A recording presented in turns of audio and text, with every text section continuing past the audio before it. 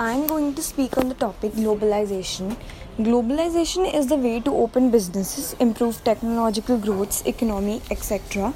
on international level for the international players. It is the way to manufacturers and producers of the products or goods to sell their products globally without any restrictions.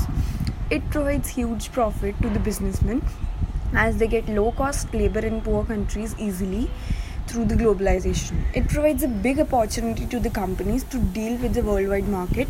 It facilitates any country to participate, set up or merge industries, invest in equity or shares, selling a product or service in any country.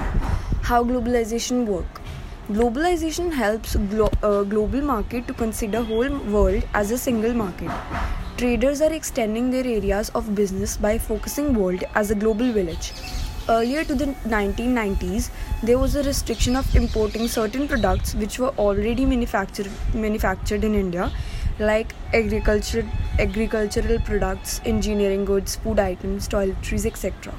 However, during 1990s, there was a pressure from rich countries over World Trade Organization, World Bank and IMF to allow other countries to spread their business by opening trade and market in the poor and developing countries. In India, the globalization and liberalization process was started in 1991 under the Union Finance Minister. After many years, globalization has brought major revolution in the Indian market when multiple multinational brands came to India like KFC, McDonald's, Boomer Chewing Gums, IBM, Nokia, etc. Starting and delivering wide range of quality products at cheap prices. All the dominating brands shown real revolution of globalization here as a tremendous boost to the industrial sector economy.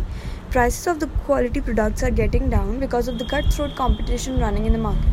Globalization and liberalization of the business in the Indian market is flooding the quality of foreign products, however, affecting the local Indian industries adversely to a great extent, resulting in the job loss of poor and uneducated workers. Globalization has been bonanza for the consumer, however, grave for the small-scale Indian producers. Positive effects. It has affected the Indian students and education sectors to a great extent by making available study books and huge information over internet. Collaboration of foreign universities with the Indian universities has brought a huge change in the education industry. Health sectors are also affected a lot by the globalization of common medicine, health monitoring, electronic machines, etc. Globalization of trade in the agriculture sector has been brought variety of quality seeds having diseases resistance property. However, it is not good for the poor Indian farmers because of costly seeds and agriculture technologies. It has brought a huge revolution to the employment sector by the spread of business like cottage, handloom, carpet, artisans, ceramic jewelry, glassware, etc. Conclusion. Globalization has brought a variety of affordable priced quality products and overall economic benefits to the developing countries as well as to the employment to the large population. However, it has given rise to the competition, criminal, anti-national activities, terrorism, etc. So together with the happiness, it has brought some sadness also.